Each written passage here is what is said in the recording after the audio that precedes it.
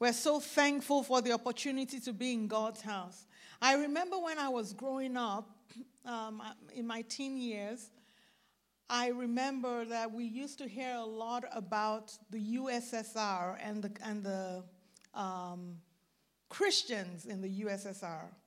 Now, we no longer have the USSR. In those days, they were persecuted. We read a lot about them. We would pray for them. They would meet in different, difficult places and underground church. We knew a lot about the underground church because I've been saved since I was 9. And it was not this kind of salvation that you are saved and we don't know if you are saved. Those who our mothers and fathers in the Lord were not joking or were not playing. They dragged us to church and made sure that we understood what was going on in the rest of the world. And we would pray for them. And as we prayed for them, we started to hear miracles and news will get out as to what God is doing. And it's gotten to a point now where there is supposedly free worship in Russia, but we know it's not so yet, or China. So we still have people or in the Middle East. My mom worked in the Middle East for 20 years. And in this particular country in the Middle East, it was illegal.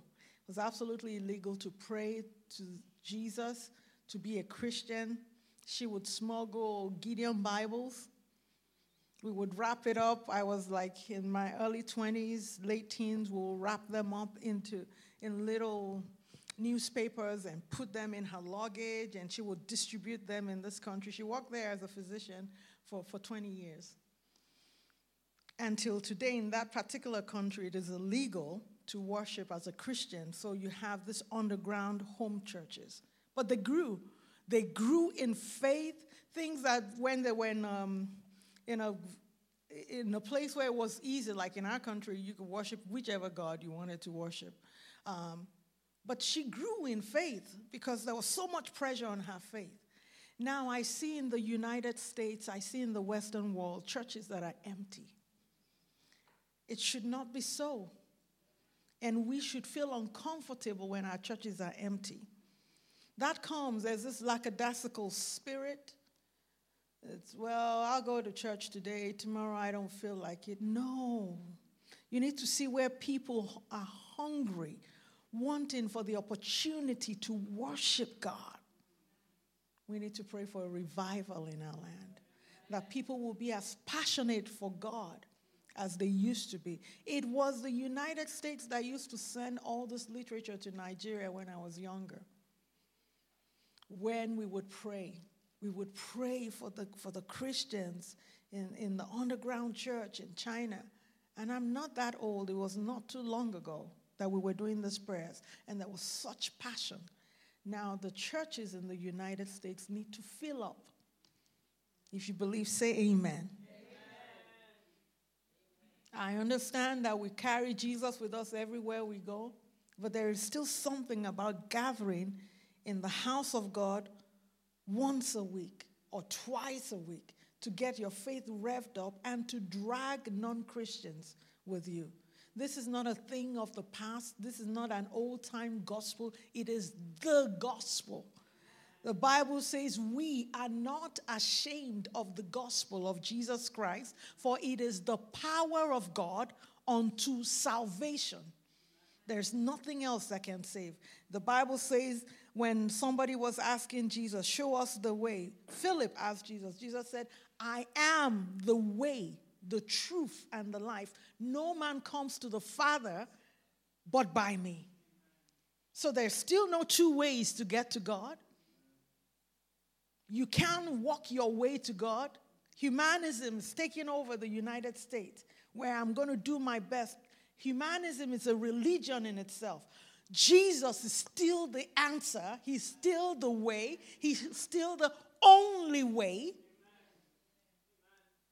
And as long as you have people beside you, neighbors, friends who are unsaved, who have not accepted Jesus, let's speak about this very clearly. They are not on their way to heaven. Amen? This is the truth. Unless you do not believe the Bible, the only way to God is through his Son, Jesus Christ. The Bible says there is no other way given by which man can be saved. Amen? Amen? So, I want to encourage you, brothers and sisters. You cannot allow your church to be empty. It doesn't come by power or might, but it comes by prayer. Because souls are perishing, and in their millions are going to hell every day. In their millions are going to hell every day. And one day we're going to stand before the throne, and the books will be opened. And then we're going to have the opportunity to say to our Lord and Savior, I tried. I gave her the gospel. She said no. I tried. I gave her the gospel. She said yes. You have to ask yourself, when last did you give the gospel? It is the power of God unto salvation. When last did you offer the gospel? Amen. Let's ask ourselves that. Angels will not preach the gospel. They have not been assigned by God to preach the gospel. Only humans can preach the gospel. Angels can help us, though. They can help us arrange situations and circumstances. But when we find ourselves in those situations and circumstances, it's still up to us to open our mouth and give it out. Ask them, how are you doing? How are your children? Are they doing well? You know, I could pray for them. By the time you pray for them once a little bit, and you go home and literally pray for them, don't just say it. Pray for them, and slowly but surely show them that there is light in God. There's light in Christ. There is light in the way. You don't just come to church to mark a register. There is a reason. There are a million other things you can be doing right now. Amen. I encourage us. This is why we are still here. This is why we did not get saved and the rapture. Anybody knows what is the rapture? Anybody knows what the rapture is? Yes, Sister Janet.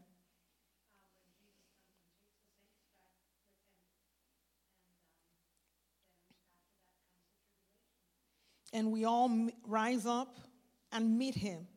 When last did you think about the rapture? Do you know there is a rapture? Do you know there could be a rapture as we're sitting here right now? There is a rapture. So I think we need to dust our Bibles, kind of dust it and read the basics of Christianity. There is a rapture. There is a time Jesus is coming. The trumpet will sound. He's coming with angels, legions of them. The Bible says he will come on a horse. The Bible says the church, those who are saved in him, the dead will rise up first. Then we who are still remaining will rise. Do you remember the rapture? There was a time when I was in my teen years, every time we signed a note, we'll say, remain rapturable. That's how we signed it off. Remain rapturable. Are you rapturable? So this is not supposed to be an evangelistic message. We're supposed to be teaching on the wisdom of God. But I guess the Holy Spirit wanted us to hear that. Do you know that before we stand here and preach, we pray? We pray very deeply, heavily. We pray that the Lord will put a word in our mouth so that we don't speak our own minds. That's how we do it. Then we have prayer warriors who have prayed. We're praying for the church. We're praying for every sheep of God in his sheepfold. We're praying for a revelation and an illumination. We're praying that we're not just given information. We're praying that people's eyes are open to the truths in the Word of God. This is the gospel, the good news.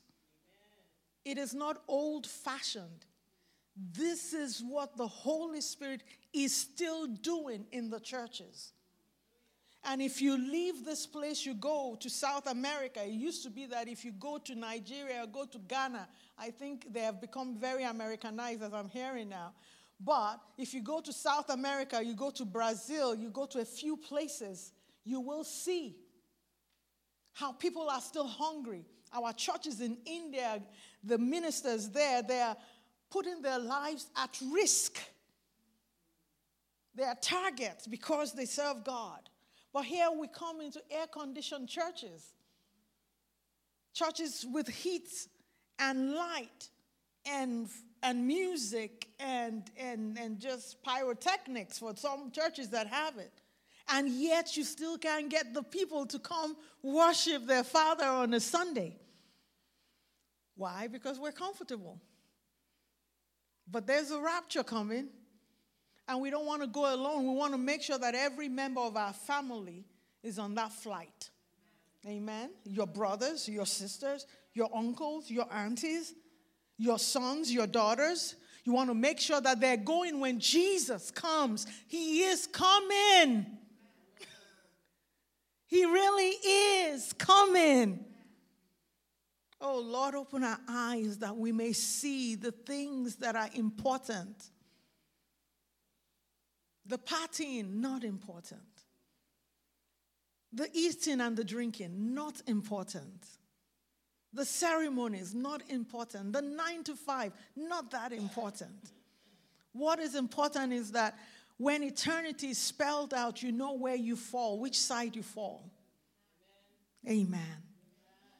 Let's get going. Let's get doing. Let's not.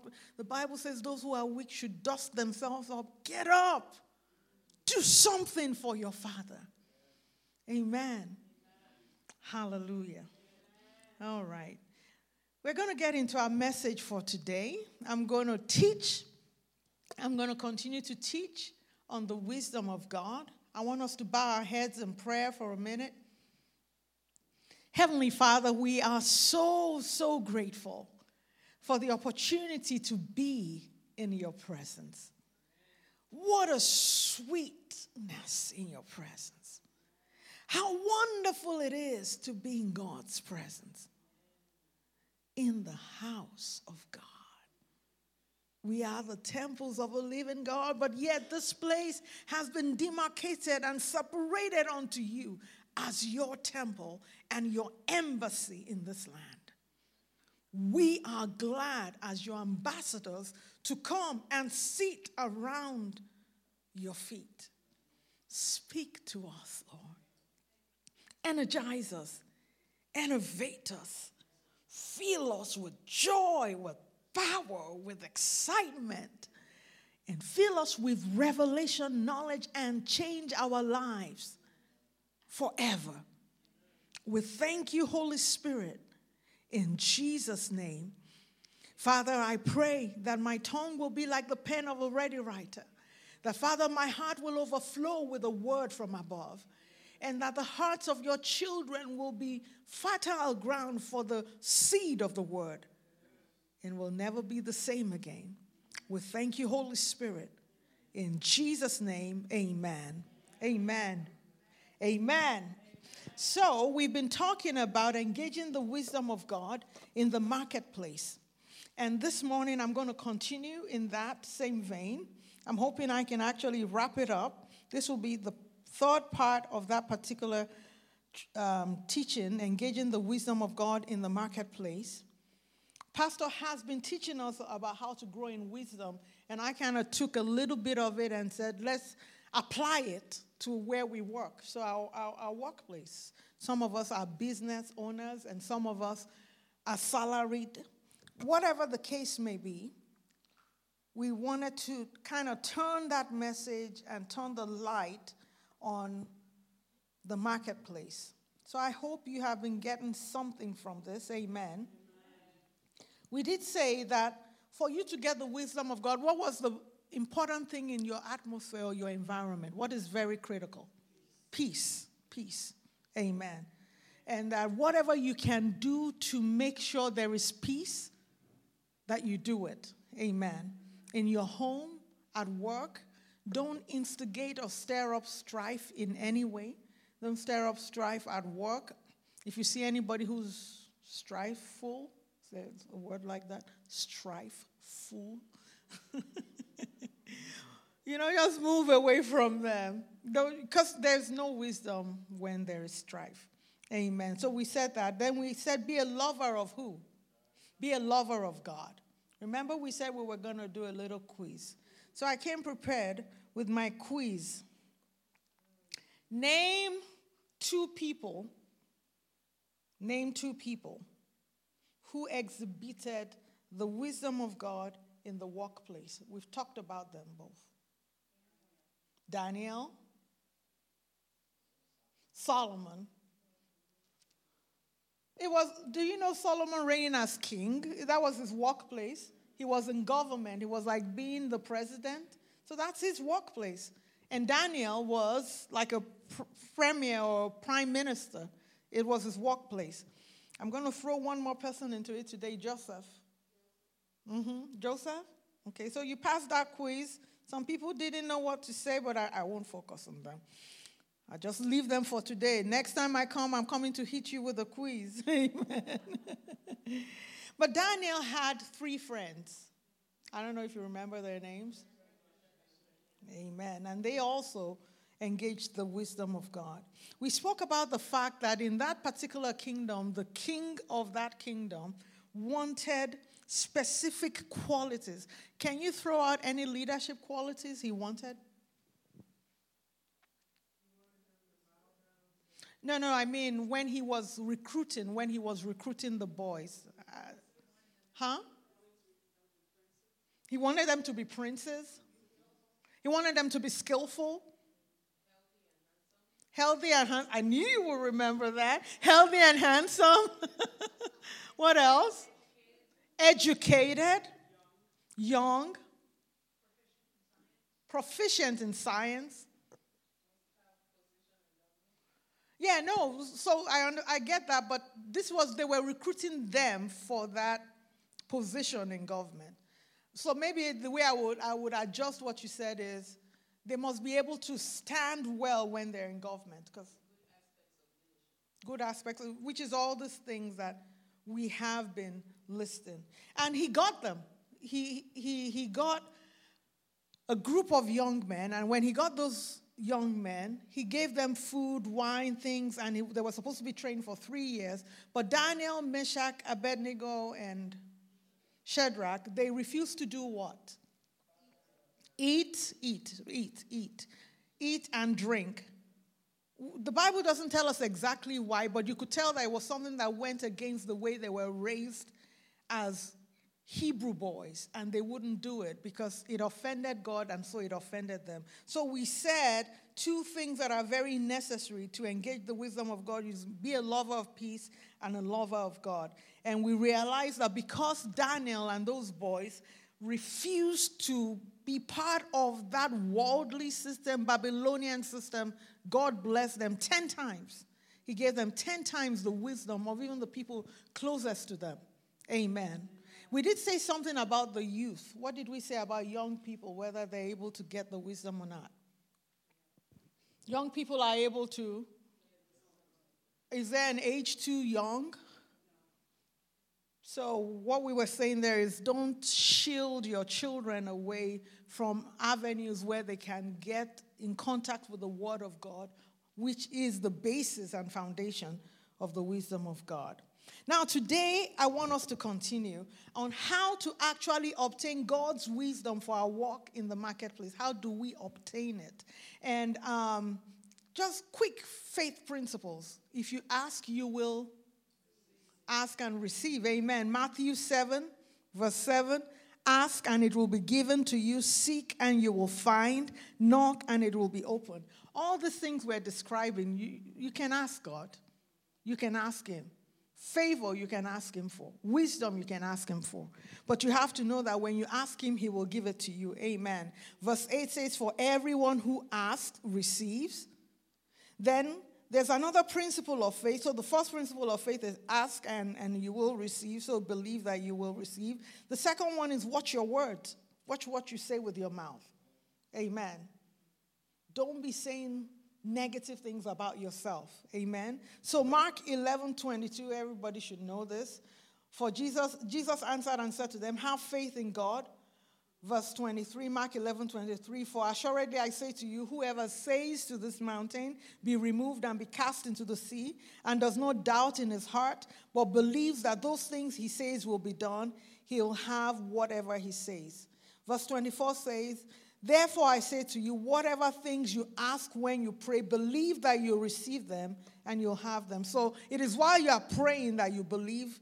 Lord, I ask you for wisdom. I believe now that I'm receiving it. So you don't get up from where you pray and then say, oh, Lord, I have no clue what I'm going to do today. Because you are negating it. Verse 23 says, but believe that those things he says will be done, he will have what he says. So 23 is actually what we call the confession verse, where what you say must match what you've prayed for. You don't pray for one thing, believe you receive one thing, and then when you're in the midst of friends or whatever is going on, you kind of change. No, whatever you ask for is what you say. If everybody in the company or in that group, that team, they're saying things like, oh, we don't know what we're going to do, this is such a mess. You don't join them. You just say, I believe we'll know what to do. Let's just all get together. I'm not saying sound like Holy Mary or Brother John, but to just refuse. Because the environment is, I can't believe some stupid things I've done just because of the people around me. Have you ever seen this? Have you seen this? What does this mean when people do this? Keeping your fingers crossed, remember? Hoping for good luck. I will not believe, as old as I am. I got into a place, people said it, or this. Where's the wood around here? What does knock on wood mean? By the way, I didn't know that until I got to the United States. Was good luck. Yeah, that's what it means. They will be telling you, oh, this thing is going well. It's going well for now. Then they do that. I say, what are they doing? Knock on wood. So after a while, I found out what that meant. And to be able to speak like they speak and, fit in and help them understand, I almost found myself, I said, what is wrong with you? You're going to knock on what? So I pulled my hand, put it behind me. You will not knock on any wood. Because it is superstition. We Christians, we do not practice superstition. So I'm giving you practical things now. We do not practice superstition. We pray to our Heavenly Father in the name of Jesus our Lord, and he says whatsoever we ask for, he will do. Didn't he promise? John chapter 14. Anything you ask for in my name, I will give it to you. So I don't need to, or keeping my fingers crossed. I am not superstitious. When people are superstitious, you open the way for demonic activity. You want me to get real now? Okay.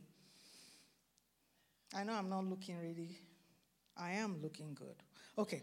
So, but the way it works is, superstition is you are hoping things work together. You are hoping, you know how they say don't jinx it? What does don't jinx it mean? So I'm telling you all the things you say or hear every day. Some of us say, but I won't look at you. But I'm just saying, the things you hear, let's just say we never say it, the things we hear at work, don't jinx it. What does that mean? Huh? Don't bring bad luck. Don't. So they say, don't say it. Don't say it. When you say, have you heard it? When you say, oh, I trust this is going to go well. They say, no. Don't say it. Don't jinx it. I'm saying, what are you jinxing?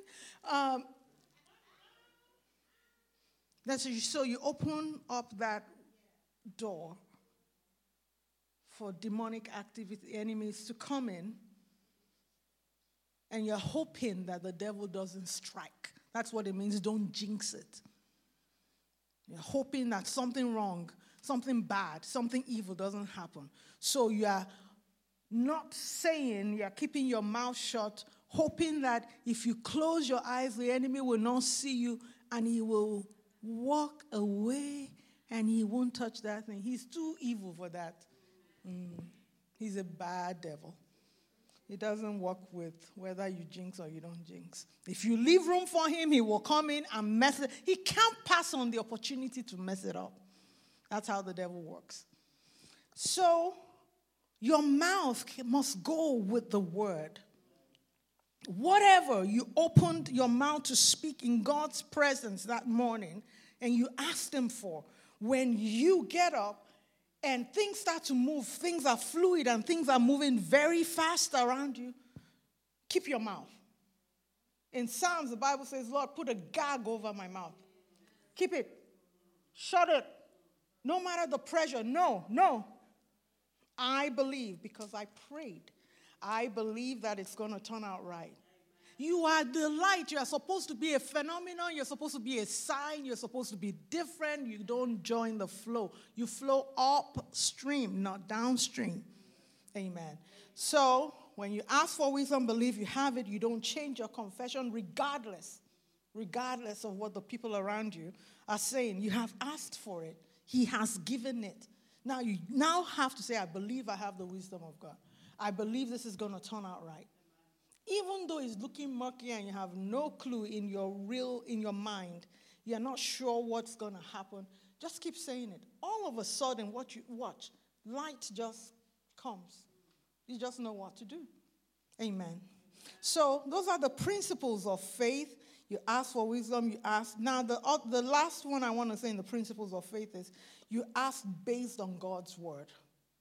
So, I don't have the verse, I think it's in 1 John 5 or 4, I can't remember. It says, and we know that if we ask anything according to his will, we know he hears us. And if he hears us, we know we have received the petitions we've asked of him. So according to his will, that's based on God's word. Now, so I want to give you some things that really blessed me now that I gave you the foundation. What are the maybe scriptures or things you can ask for in the area of wisdom? Daniel 1, verse 17. You can ask God for the capacity to learn new information very quickly. I remember one of our sisters here, and I will not look at her when she started a new job, and they were throwing all this medical jargons at her. You have to know it, or you lose the job. You can ask him boldly.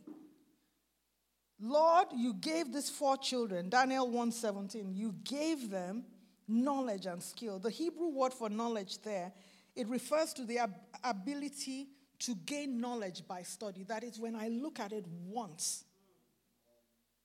I have the ability to understand and recollect it and know how to use it. God gave it to Daniel and those 4 boys. When you see precedents in Scripture, you can ask based on that. Amen?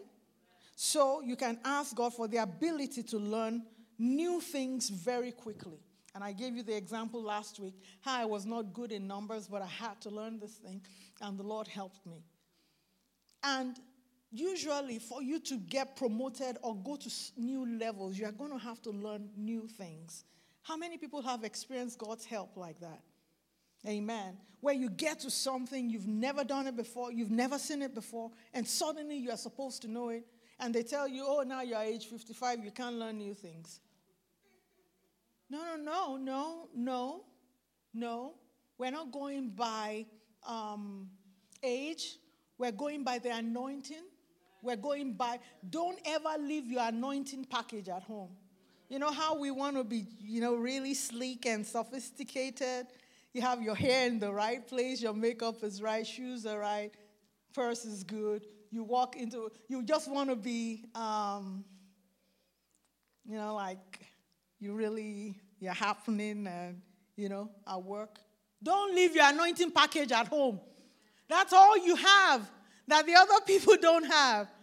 Those who do not accept Jesus do not have the Spirit of God. That is your ace. That is all you've got they don't have. And it is not just, it is a huge advantage. Amen. So ask him for the ability to learn quickly. The other thing you can ask for, so in that scripture in Daniel 1:17, the Bible says God gave them knowledge and skill. Skill in the Hebrew is sakal. It means to be prudent. And if you go to the dictionary, prudent means being careful of consequences of enterprises. That is, you are cautious not to act when the end is doubtful. So, for example, you need that ability to know when this project you want to put together will not cost the company too much money and yet will give the company what they're looking for. Most leaders are looking for prudent people. People who can do a lot with very little resources. Who will not put all the resources of the company, financial, people, everything in it, and then it just collapses and doesn't turn out well. You do many things that don't turn out well, guess what? You're either out of a job or they demote you. So you can ask God for skill. You can ask him for sakal, that is prudence, ability to be able to judge and measure actions and determine how it will turn out. Everyone is looking for people like that. God gave it to them. Then God gave them interpretation. Actually, Daniel, he gave him the interpretation of dreams. Interpretation of dreams, and if you read Daniel, there were many things that the king could not explain. But I want to say this in the workplace. If you are able to interpret your boss's dreams, and I'm not talking of the one he slept at night after eating, what do they eat? Not pounded yam. Pork roast. And mashed potato and gravy. You know, after sometimes you're very full and you're happy and you go to bed, you start seeing dreams. That's not the one I'm talking about. I'm talking of the dreams where the boss or the company, they have their things that they want to achieve for this year and, and they have it. They just don't know how to get there. So people who are able to interpret the dreams or the vision of leadership are always promoted. In fact, even if nobody knew you, they will send for you. Amen? So in the case of Daniel, the king in Daniel 4 had, in verse 9 and 10, he had all these visions, and his chief magicians and his wise men could not interpret it. Verse 10, he says, I had these visions of my head while on my bed. And he was very troubled because he couldn't get it explained. He didn't know what it meant. He didn't know what was going to happen. But Daniel was able, in Daniel 5 verse 12, they sent for Daniel and he was able to interpret it. If you are able to interpret what the whole vision of a company or a workplace can do, they will send for you. And when they send for you, they're sending for you for promotion. Because nobody else can. So you can ask God for that gift or that skill of interpreting dreams. Again, it's not the kind of I dreamt in the night. I mean their desires.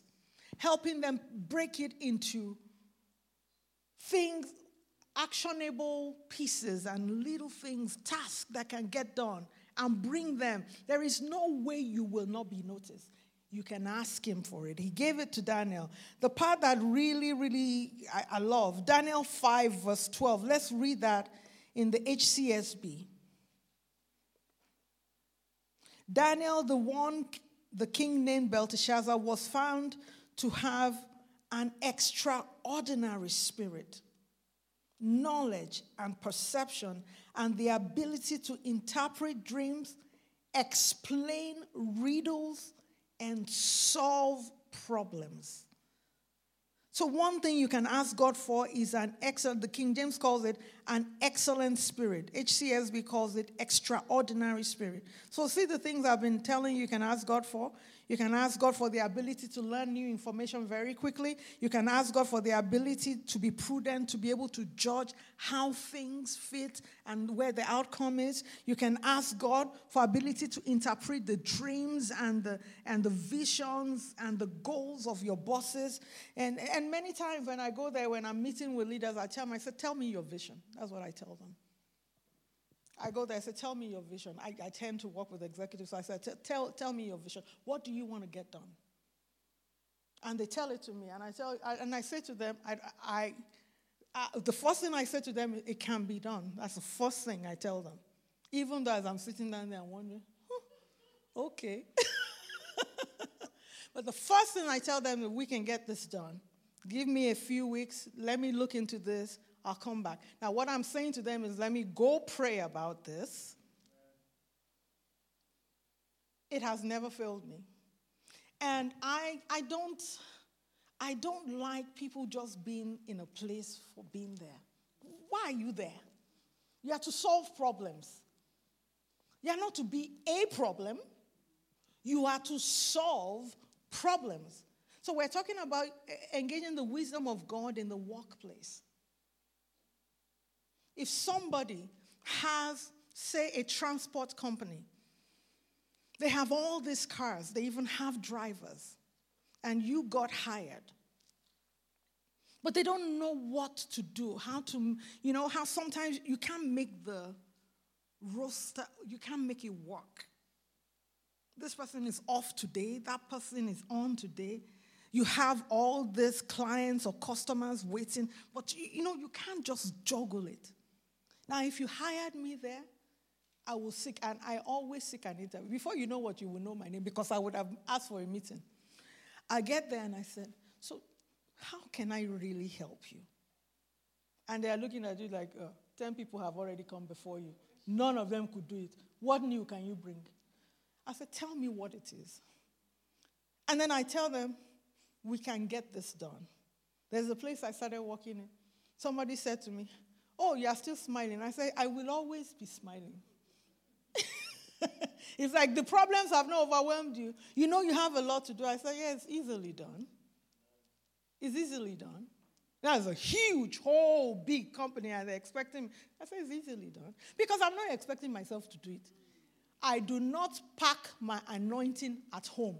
When I leave home, the anointing goes before me, is behind me, it has surrounded me. We're walking together. I'll be saying, Holy Spirit, we're walking. I don't get into your... I get in there, I pray in tongues all over my office.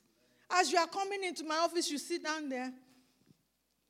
That seat you are sitting has been prayed over. The things you said will help me in this conversation. You will not come and detract from this team meeting. So if I ask you, what do you need done? It looks to you it's a mountain. To God, is easily done. So I am the emissary of God. I've come to tell you, that can be done. Now, I am not thinking of what I know, but I have already asked him for the ability to learn very quickly. So you can throw those things at me, and I'll put it down. Something that would have taken me 6 weeks to study, I'll look at it in 1 hour. I will understand what it is. And very easily, the light of God comes and I can pinpoint. That's what we need to do. You do not, as a child of God, pack your anointing in church. After Sunday at the parking lot, somebody parks in a way you don't like. Even before you enter your car, you've lost half of the anointing. You just curse them in your heart. Foolish sister. Does she not know she's not supposed to park like that? You've lost 3/4 of the anointing even before you entered your car. The 1/4 that is remaining for the week, you left it in your bedroom. You and your husband, you had a terrible argument. So now that you are going to work, you have 1/10. You are just going. They ask you, this is the problem. They say, it's a big problem. You have no wisdom. no juice left. Everything is dry. You are not an unbeliever. Say, I am not an unbeliever. I am the child of the Most High. I have an anointing package. I solve problems. Amen? So we were talking of what can you ask for. So you can ask for an excellent or extraordinary spirit. It helps you to solve problems. So ability to explain. So what are riddles? What are riddles? Anybody help me? What's a riddle? Yeah, it needs to be solved, certainly. But can anybody try, hazard a guess, define a riddle? What's a riddle? It's not plain. When you were little, didn't you play that game of riddles? They give you a riddle and they expect you to figure out what it is? Okay, maybe I grew up in a different generation because we did riddles. But we'll use your words. Decoded, thank you. So here you go into your office and everything seems coded. It's coded to the people there. Because if they knew how to do it, that thing would not be a task or a problem. Or, it may be a task if they knew how to do it. But it won't be on a recurring agenda on your meetings. You know how you have a meeting and every time is number one. Recurring is on the agenda every time. That tells you it's not solved. Because when it's resolved, it drops off the agenda. So you already know what they need you for. What they need you for is to help them solve that. What you need to do is to take it home and say, Father, we got a problem. I have the ability to solve riddles. Open my eyes, help me to see, how does this work? So you can ask for that. And remember, when you ask for it, you don't change your words. You don't change your confession. When everybody's saying it can't be solved, you say, oh, no, it can be solved. We'll get to it. And remember, I was saying to you that when you are able to decode these dreams, decode this vision, they'll send for you. So like Joseph, remember the story of Joseph, where he helped two people solve dreams, and they forgot about him. Because that's how you help people and they just forget about you. Am I telling the truth? They just forget about you. That promotion they got, it was the little that you put in that helped them, and they forgot about you. But the day is coming. The day is coming when they're going to want to solve something, and they won't be able to do it. And then they're going to remember your name. So Joseph was forgotten. So in Genesis 41, verse 8, the main person that needed to have a riddle had the riddle. See, before those ones were low-level people. They had the riddle. They went back to where there was one was killed. The other went back to Pharaoh or the king's house, back to his fine, cushy job, and forgot about the person who helped him. When he was leaving, Joseph said, please, when you get to the palace, don't forget me. I was wrongly put in prison. Help me out. So Joseph is lobbying now. I use my gift for you. Help me out. You wouldn't be going out if I didn't use my gift for you. He said, oh, don't worry about it. Your name will be the first I bring before the Pharaoh. We'll take care of this. He got there. He drank wine. He forgot Joseph. But God did not forget. And that's what every believer must always remember. God does not forget. That's why you hook up your wagon to God. Don't hook up to any boss, any manager, any director. Don't do it. You will be disappointed. You hook up to this guy, the chief butler. When he gets really cushy, before he had a cubicle, now he has his own office. Before, he was neglected and nobody used to give him croissant in the morning. Now he has croissant, butter, bread, everything. And when the executives are eating, they pull him in. Now he has gone up. You think he will remember you in the one cubicle 3 people share? He won't remember you. They usually don't. But the day is coming when the CEO has a problem. And because you have the ability to solve problems, to interpret dreams, and solve riddles, that boss, he is now director. He is sitting down there eating. They are sipping wine. They are at dinner. And yet nobody can solve this. And then eventually the CEO says, I guess we're going to have to cut some jobs now. We can't solve this. We can't make our budget. We can't make this. I guess we're going to have to let some people go. Then he remembers, because he's number one to be let go. He remembers, excuse me, ma. Please, before you cut jobs, there's somebody. There's somebody. Let's see if she can't get it done first.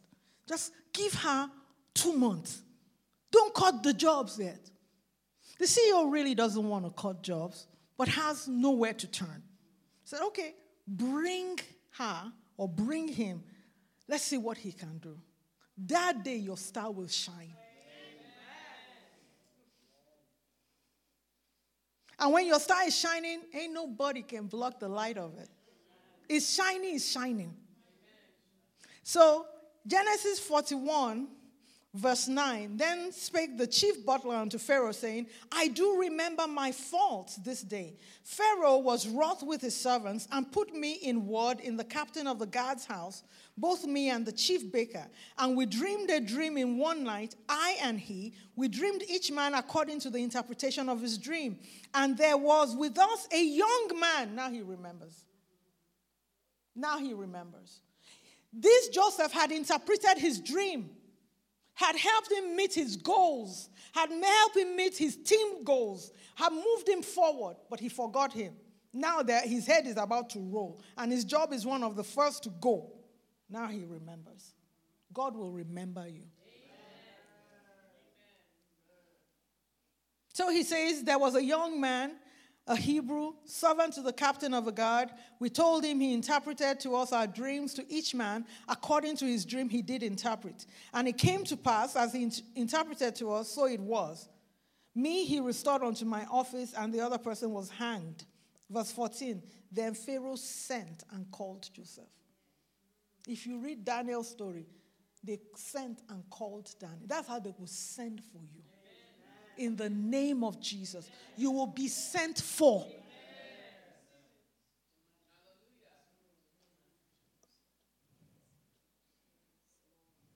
And when they sent for him, he moved very quickly. So, ladies, make sure you have a fresh coat of lipstick. Always have in your purse a little powder and lip, because you want to be ready when they send for you. Dab it quickly, do it quickly. Here I am, how can I help you? Amen. And brothers, if you didn't wear a tie, always have one tie in that drawer, because when they ask for you, you want to pull it out and go there looking smart and sharp. And then the high and the mighty will put before you their problems. And you tell them, oh, there's a solution for that. And they said, there's been nobody. You said, but I'm telling you, there is a solution. And the Spirit of God will download it. Amen. Before we finish today,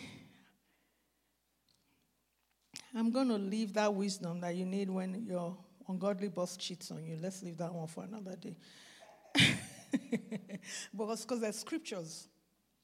When people cheat on you and abuse you, there are scriptures for that. But let's leave that for today. Let's stay in a positive light. Engaging that wisdom, I wanted to say to you, do you know it is possible to use spiritual gifts in the workplace? like the word of wisdom, the word of knowledge, prophecy. So usually the way the body of Christ does it is everybody is in the church. Somebody gives a prophecy. Somebody gives a word of wisdom, a word of knowledge. And we all put everything only in a spiritual context. But the most fearful Christians are the ones who have a word of wisdom in the marketplace. You know that when the bell closes, this is where the stocks are going to be, and you know it supernaturally before any other person knows. So you have inside knowledge, but the inside knowledge is not based on anything in the physical. The Spirit of God woke you up at 3 a.m. and told you this and this is going to happen. Make sure you do this. There is the ability to use spiritual gift. What is a spiritual gift? Anybody can help me with that? What is a spiritual gift?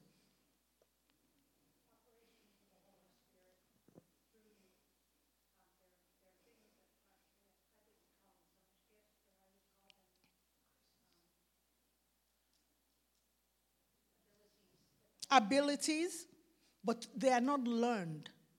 That's the difference. The Holy Spirit. So speaking in tongues is one of those. Speaking in tongues is a spiritual gift. You speak in a language you have never learned. It may be a human language, but the key is that it was endowed on you. Somebody laid hands on you, or somehow you were in a service, and suddenly you have the ability to speak in tongues. It may even be Spanish. I've heard people speak in languages that they've never learned before. And the Holy Spirit gives them that language. They're speaking it fluently just for a reason. There's somebody that needs a word. And they needed to hear it in a supernatural way, and they happen. So speaking in tongues, you are able to speak a language, but it is not learned. You just have the supernatural ability.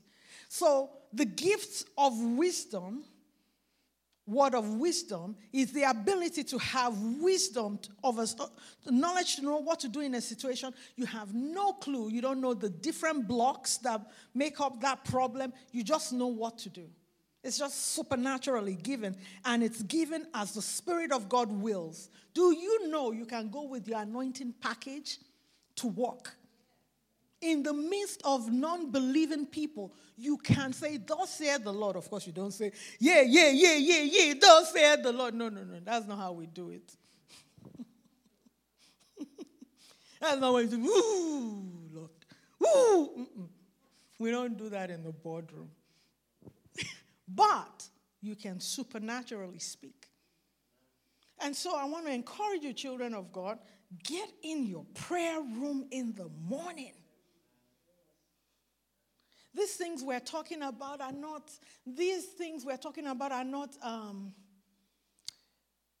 you're not just learning just to learn. You know, come to church, the pastor's going to preach a sermon today. Okay, we got the sermon, it's time to go home. No.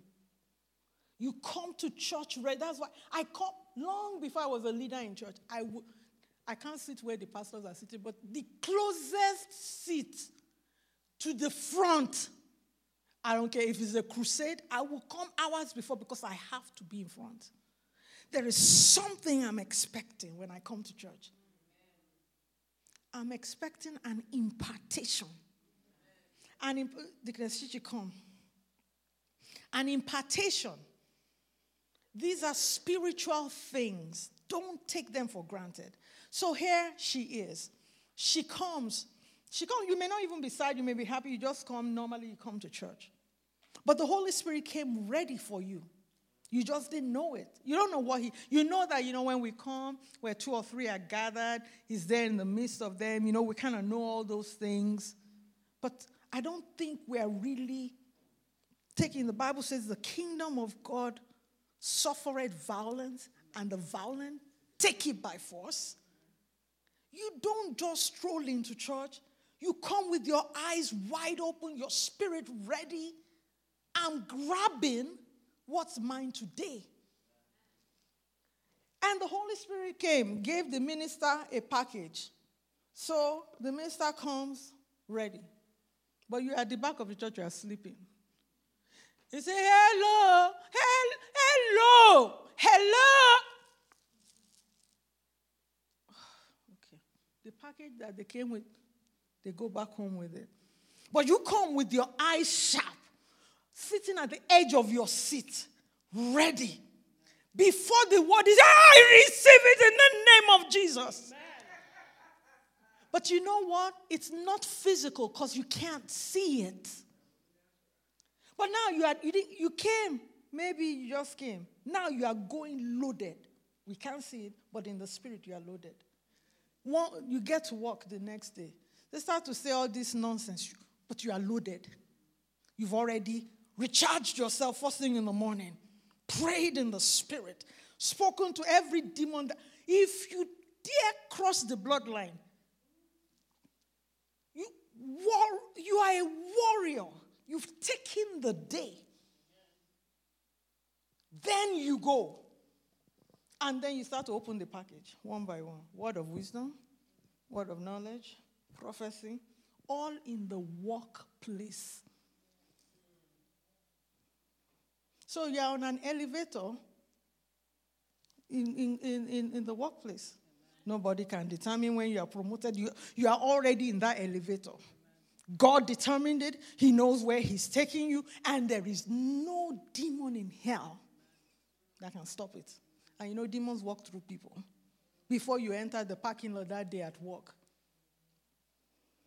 somebody looks at your boots and says, of all the boots, you have to go to dealers. That's how they call themselves Christians. Spending God's money on boots when there are people suffering in Bangladesh. So they get you into a strifeful spirit, and you're so upset. Before you even enter your office, you're just upset. And the anointing starts to wane. But you get in there again, you pray in the spirit, you rev it up again.